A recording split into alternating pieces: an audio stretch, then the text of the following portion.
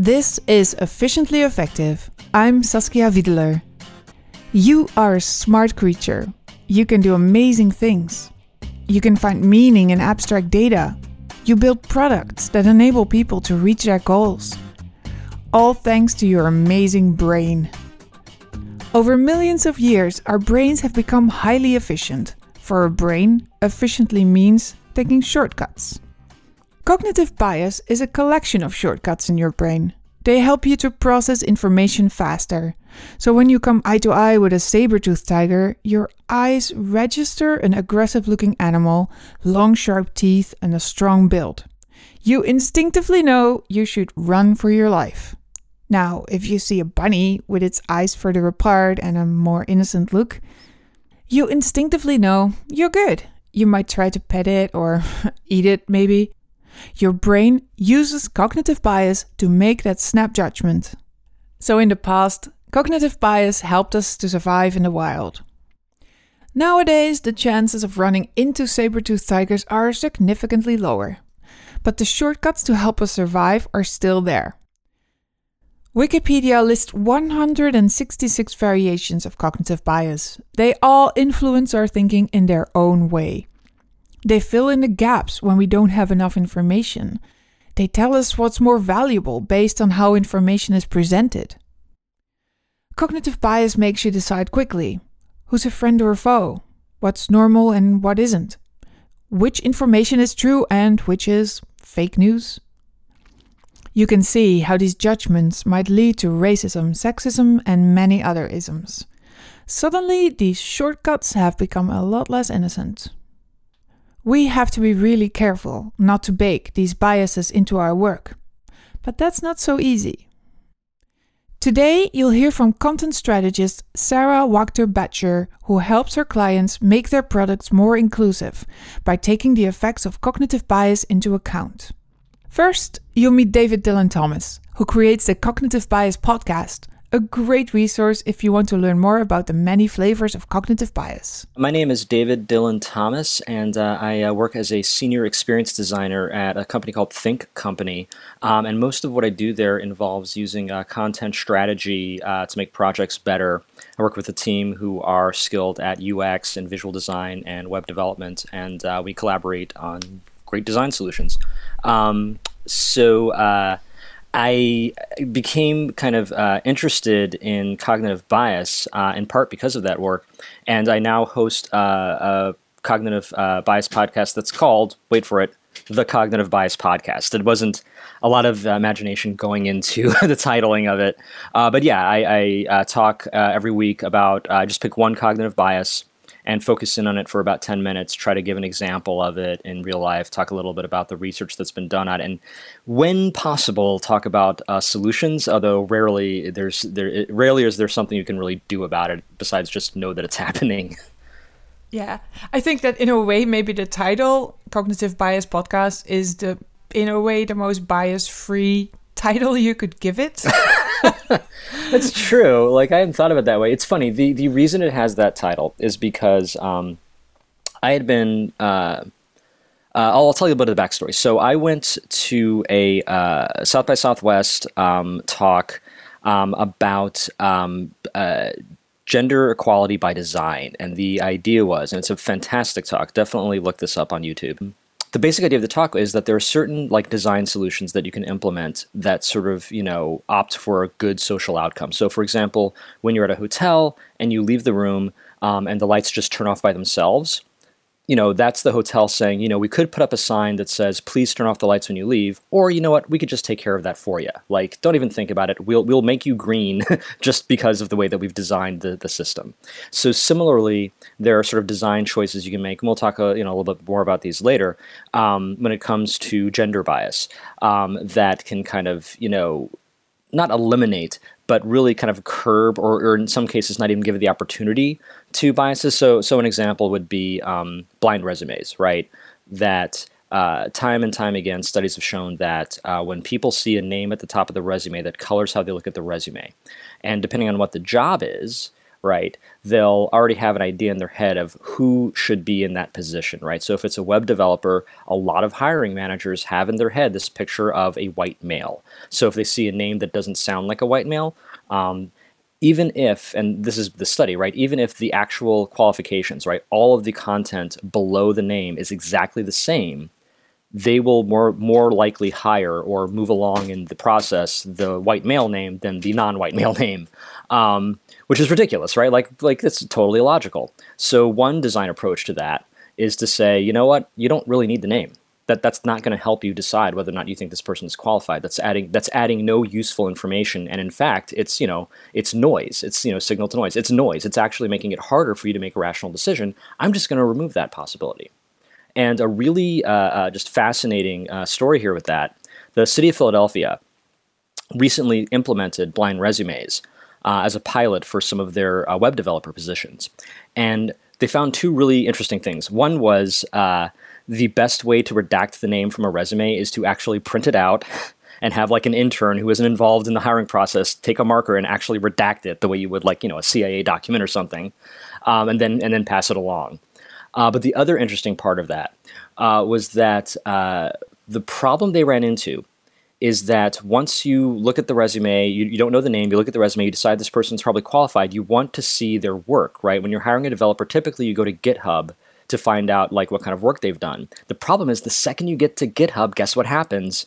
You see their like personal information. Now all of a sudden you're biased. You're seeing whether or not they're a man or a woman and all these other things. So they did a really clever thing. They wrote a script, basically a Chrome plugin, which before the page loads, it obscures all of the personal information.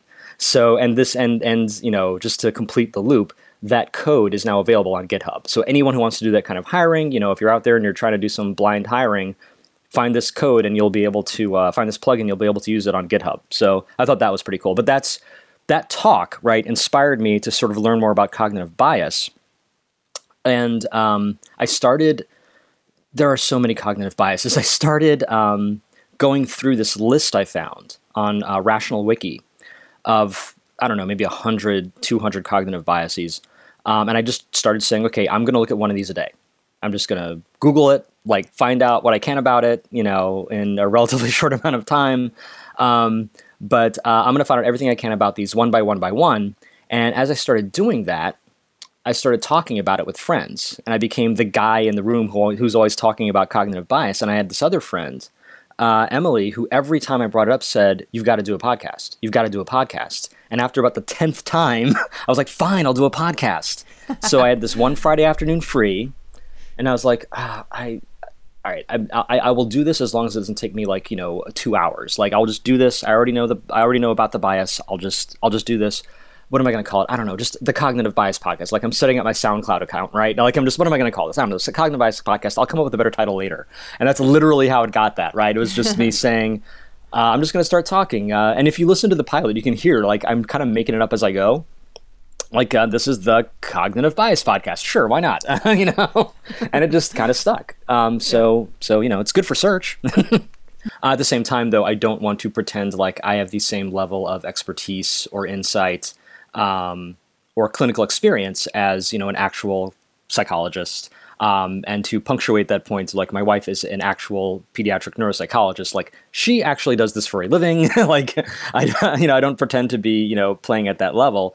But I describe myself as a fan, right? So like if people who are like really into Lord of the Rings or really into Doctor Who, I'm really into cognitive bias and Doctor Who, but I'm really into cognitive bias and like any fan, I spend hours online reading about every little subtlety of this, that, or the other because it just fascinates me that. Well, part of it is when I look at things like social injustice, when I look at things like, racial bias, and I'm black, so I sort of have skin in the game, not to put too fine a point on it when it comes to those kinds of conversations. It fascinates me that some of those things, especially in this day and age, right, in the type of, sexism and racism we encounter today, as opposed to like 50 years ago, 100 years ago, when things were much more explicit, are implicit, right? Implicit bias. That someone who would, if you were to ask them, would say, no, I'm not a racist at all. I'm not a sexist. They would be horrified that you would think that of them, would still behave in ways that are actually very sexist and very racist and not even know it. And the fact that that human behavior encompasses these things that we do without even realizing we're doing them fascinates me. It scares me a little too, but it fascinates me, and I try to learn more about that to understand. Okay, well, why did that person make that decision? If in their heart of hearts they don't think that they would ever be that kind of person. Now you are going through this whole list of cognitive biases. Do you also get like how do you say it, like X-ray vision on your day and work, on your life and work, for cognitive biases that you see in the wild? Are you like, oh, that's that one, oh, that's that one? Yeah, all the time. It's once you see it, you can't unsee it.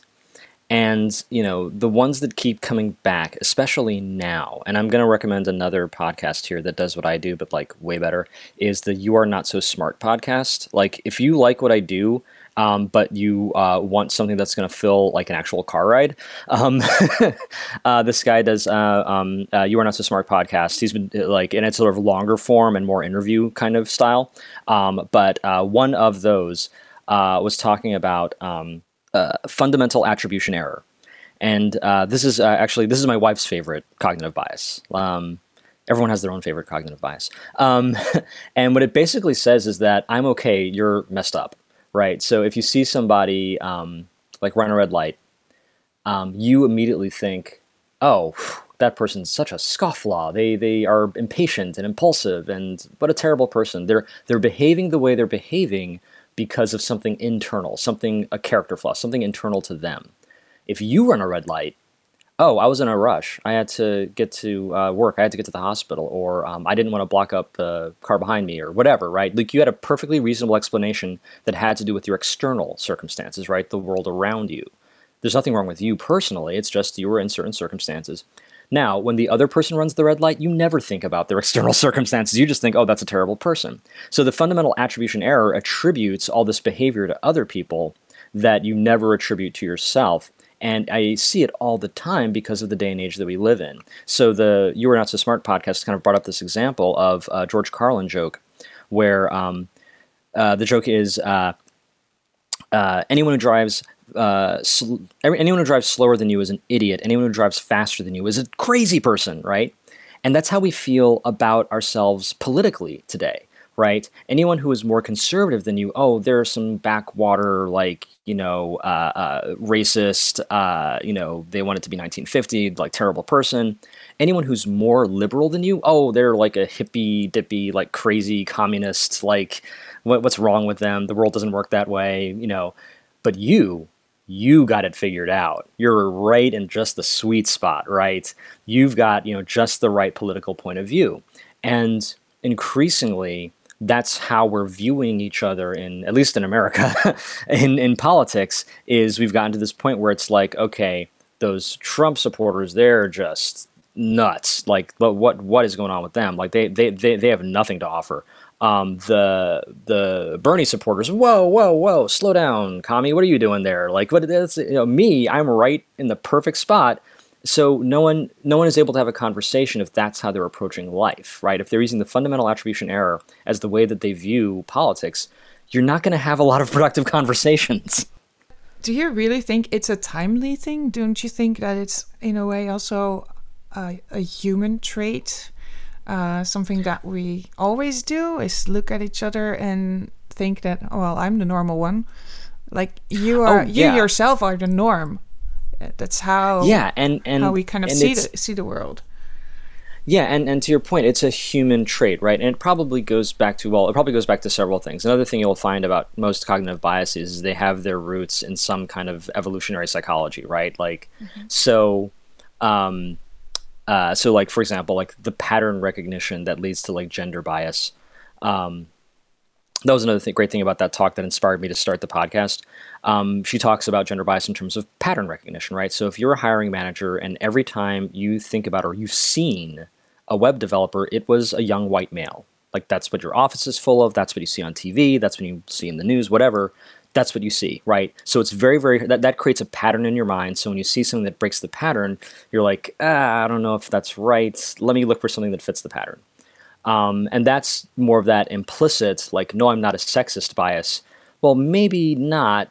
Maybe you don't think you are, but the way that the patterns in your mind basically make you one, right? You're behaving in that way because of the pattern you've seen. So that probably goes back to like pattern recognition is necessary for life. Like we would not be able to function as humans throughout the day if we couldn't do pattern recognition.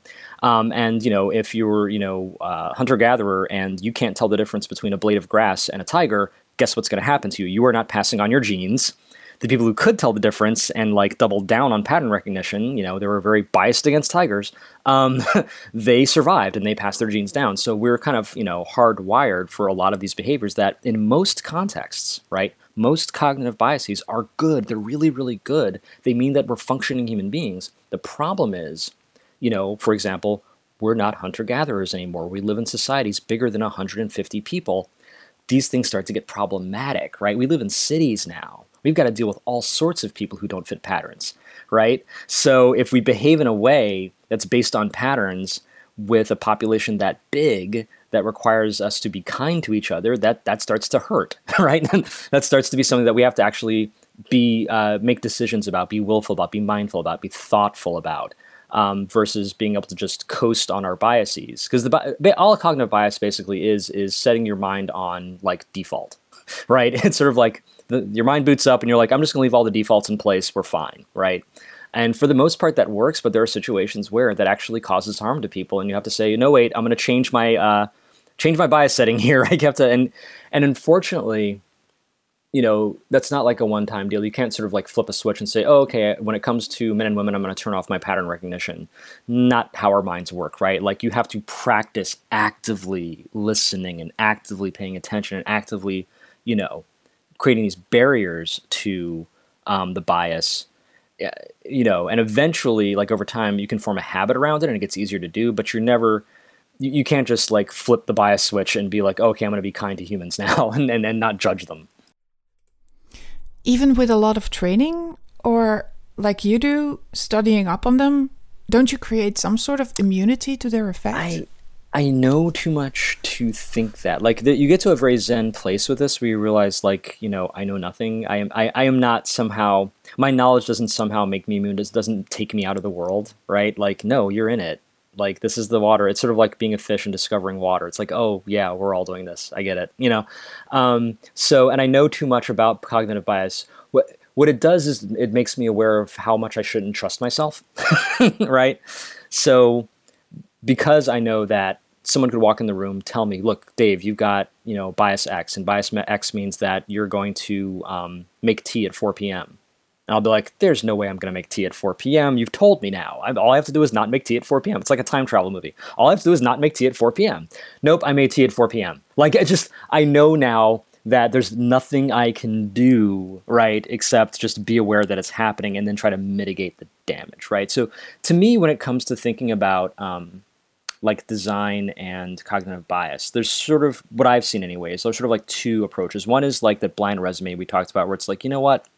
I already know you're going to make a bad decision. I'm just not going to give you the opportunity, right? I'm going to focus you in on the information that's relevant, which, to be fair, is a good content strategy principle anyway, right? Only reveal the most pertinent information. We're busy people. Just show me what actually matters, right? So there's a lot of, good design principles there anyway. The other approach is to actually leverage those principles for good.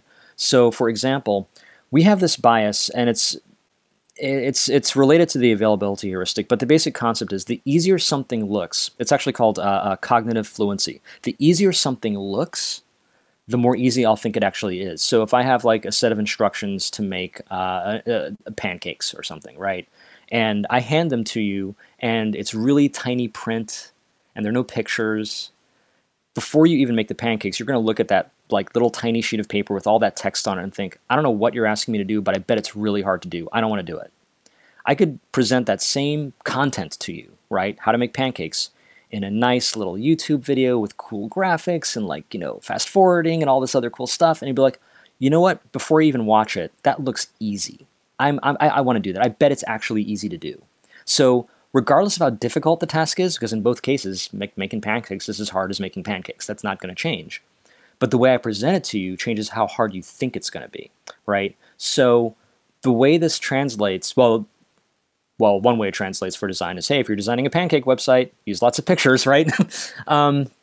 But another way this translates that I think has real world impact is things like fonts, right, and believability. So if you print out print out like John Kennedy was born in 1916, and then you print out John Kennedy was born in 1918, and one of those is in bold, right, and really easy to read, and the other one's kind of in tiny print, and you ask people which one is true, people will usually pick the one that's in bold. I think both of those are false. I think he was born in 1917, but anyway, the easier it is to read, the easier it is to consume, the more believable it is. And the same thing with rhyming. Things that rhyme, people think are more true, right? So if it doesn't fit, you must acquit. Like, that worked in part because it rhymes. People just assumed it was true. That's how simple it is. But this becomes important when there are things you really need people to believe. So in America, African Americans, generally speaking, don't believe health data from the government. This is just a thing. And it's really a terrible thing if you're trying to provide services. So I think one of the statistics was they asked, do you believe that the government provides reliable information about HIV and other health matters? And only 18% of African Americans said yes.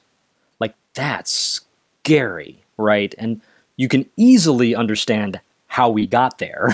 Like, that's a whole other podcast. But knowing that as a content producer for the US government who's trying to provide services for African Americans, okay, guess what? You need to use all of the cognitive tools of the trade to make your message believable. If that means it's got to rhyme, it's got to rhyme. If that means it's got to be in bold and not in fine print, it's got to be bold and not in fine print. Like, if signing up for the service has to look easy, right? Make it look easy, because if it looks hard, no one's going to do it. Like, all of those things you can then incorporate, into the design, knowing like what you're up against. You're up against a lot of distrust. You're up against a lot of biases.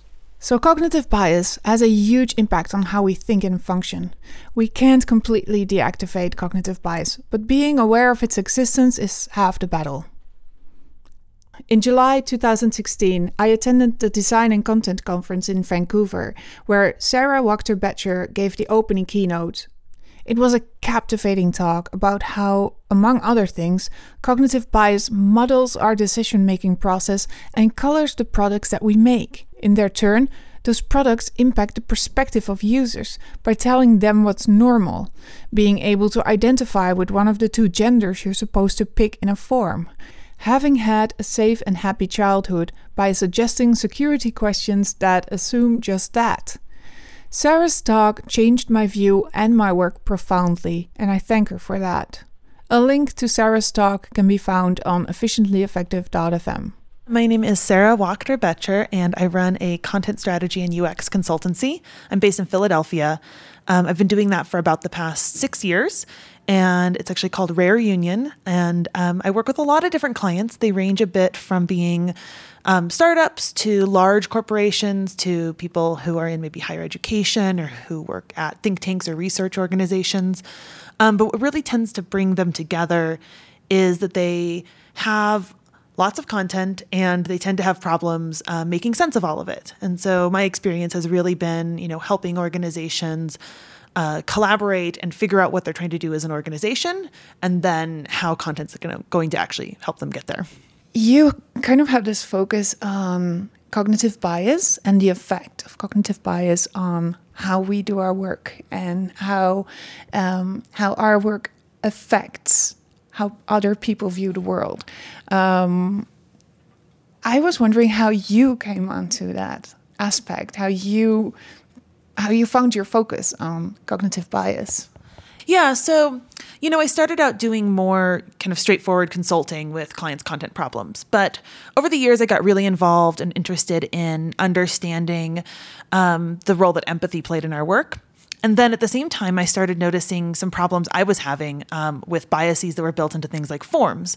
So I was trying to fill out forms that couldn't accept my last name because it's too long and it has hyphens. And that was actually the smallest of the problems. I encountered forms that couldn't understand, complicated family histories, even though that's what they were asking for. Around the same time that happened personally, I also heard from my friend Eric Meyer, who at the time was going through a hugely traumatic experience. His daughter, Rebecca, had died when she was 6 of an aggressive brain cancer. And after she had died, he experienced all of these different online services that just really were triggering his grief and his trauma over and over again because they weren't being sensitive. For example, the famous one is from Facebook. Facebook's Year in Review was launched at the end of the same year that she had died. And what they did is they would put these little albums that Facebook had created onto your profile and say, hey, Eric, here's what your year looked like. And they would automatically insert the photo that was the most popular thing you'd posted that year. But for him, the most popular photo that year, of course, had been of his daughter. And it was a photo he had posted remembering her. And it was not just that they posted the photo that he didn't ask for, it was also that they had taken their own illustrations of people dancing at a party and streamers and balloons, and they had surrounded her photo with them. And so everything about it felt off. It felt wrong. So that was really the starting point where Eric and I were talking to each other and saying, we think there's something here. We think there's something that our industry isn't paying enough attention to, and we want to help them do that. So that, at that point, just completely shifted my work and really has totally changed the course of my career, I think. How do you implement that then in your work? Right. So I think it's a few different things. So for one thing, I've become just a lot more aware of, things I had not been thinking about in the past, things that otherwise would have just slipped by me. So I've become more aware of the assumptions that I'm building into my work. So the assumptions about who our users are or what they're going through at a given time.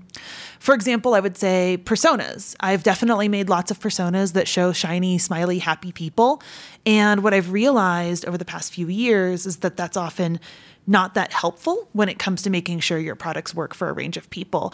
And so being able to look at a persona and say, well, what happens when things go wrong for this person? Or does this persona laser focus us on a really narrow perception of what our audience looks like and make us forget about people who are different? So I would say that my practice in some of these regards has changed dramatically. It's also changed a bit how I work with clients. There are definitely clients who come to me specifically because they want to talk about this, which is great. I love that.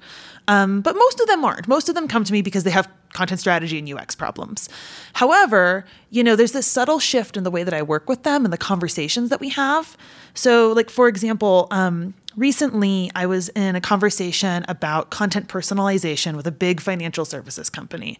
So it doesn't really sound like the kind of place where everybody would be thinking about bias or inclusivity. And, this is the kind of conversation that I think a lot of people in our field are having all the time. But what was different is that we were starting to bring up things like, well, okay, but when we want to personalize content to a specific life event or stage for somebody, like, oh, they're saving for retirement, for example, what kind of assumptions are we making about what's going on in their life? Are we starting to tell them what to do in a way that might be wholly inappropriate because we don't actually know, maybe they just lost a job, maybe they just got divorced. Those kinds of things can play a real role. And the answer isn't that we need to necessarily plan for all of those things, but to accept that we don't know the answer to all of them. And so when we personalize, we want to be really careful. We want to make sure that we're not misusing data, we're not overusing data, and we're not going to alienate people or harm them. Do you have a tactic to educate clients about this who are totally not aware? Would you advise using a shock technique, like imagine that this would happen, or what's your go-to strategy there? I think that it really depends on the situation. There are some clients where I can be really upfront and tell them that this is what I'm doing. Hey, I think I'm here to advise you, and I think you need to be aware of this, so I'm going to advise you on it. And it depends on the role I have with them. And if I have the role where that's how they look at me, it makes a lot of sense for me to say, from my expert opinion, this is something I think you should be really worrying about. And there's potential ramifications if you don't. Sometimes it's a little bit of a lighter touch, though, where it's more like you tee it up and you say, well, something that we may want to consider is, and we think about, what are some of those gaps or some of those problems, and be able to identify and we could solve that problem if we just did this little tweak.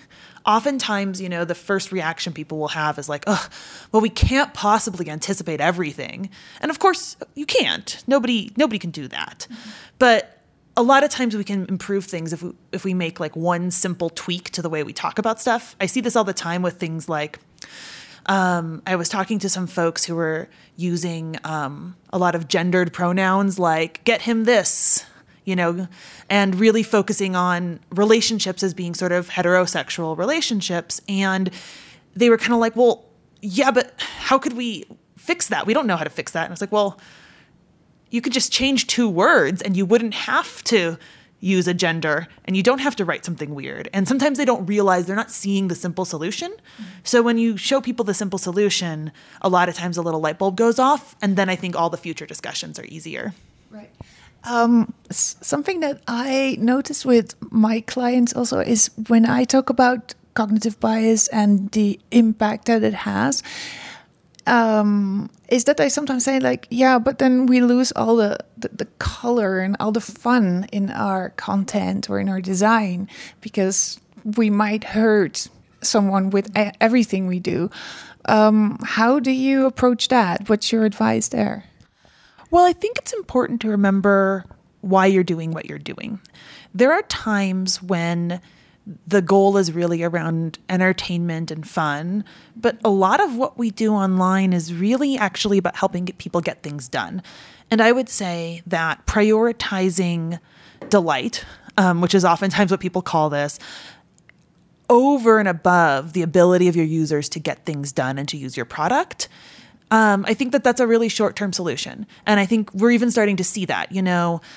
I think that some of the trends you've seen in things like all of those, I don't know if you're familiar, confirm shaming messages like, oh, I guess you just don't like good deals when you don't opt into the newsletter.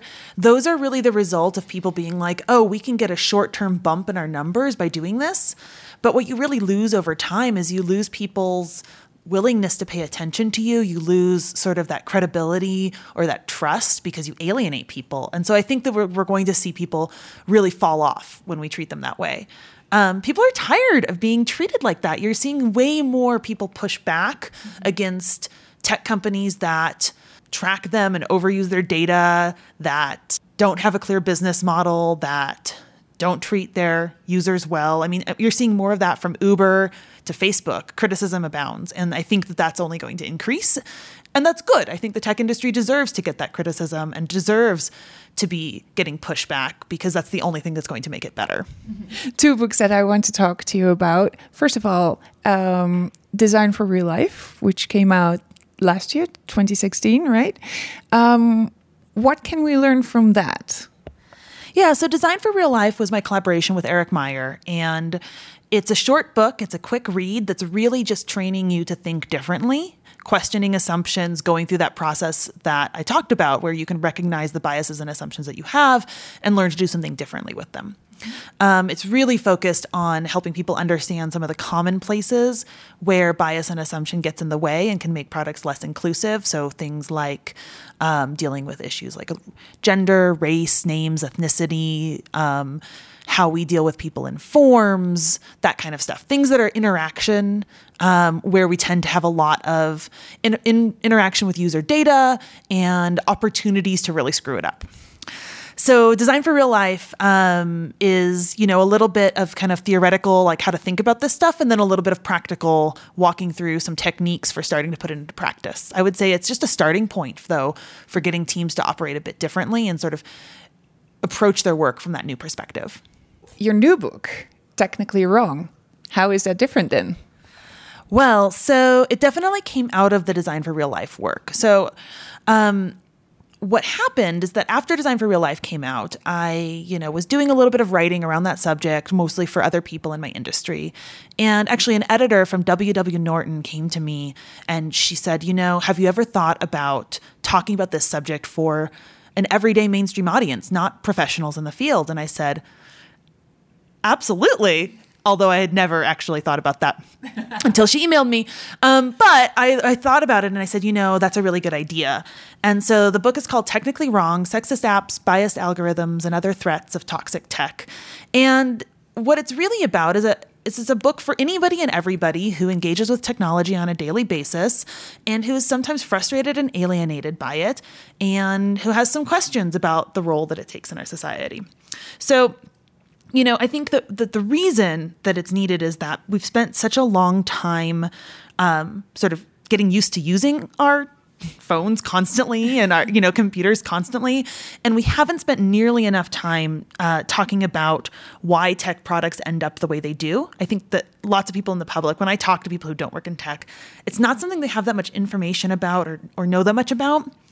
And so what I really try to do is show you how the products that we rely on every day reflect the biases and the limitations of the people who make them. And so I call a lot of those things to light. Some of them that I, have talked about in Design for Real Life, and a lot of new stuff as well.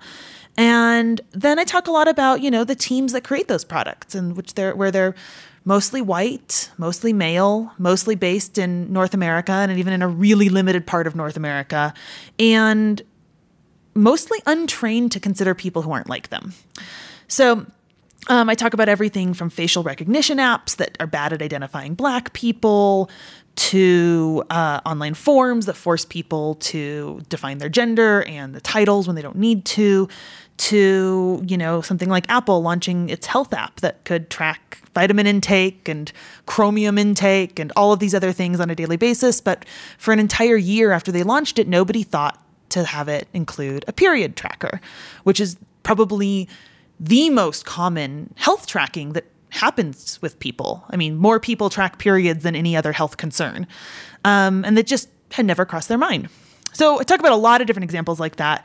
And I talk about sort of the reason it's really important for everybody to be paying attention, because technology is so embedded in our lives. It's so embedded in our economy. It's definitely this massive piece of our, political and social infrastructure. And we rely on it. And so if we rely on this thing that continues to not represent us and not include us, that's not going to serve us well. Really practical. Do you have any tips on doing research or design or content and taking cognitive bias into account? Yeah, I think the first one, and I wouldn't say this is the easiest one, but it's maybe the most important one, is that you got to work with people who aren't like you.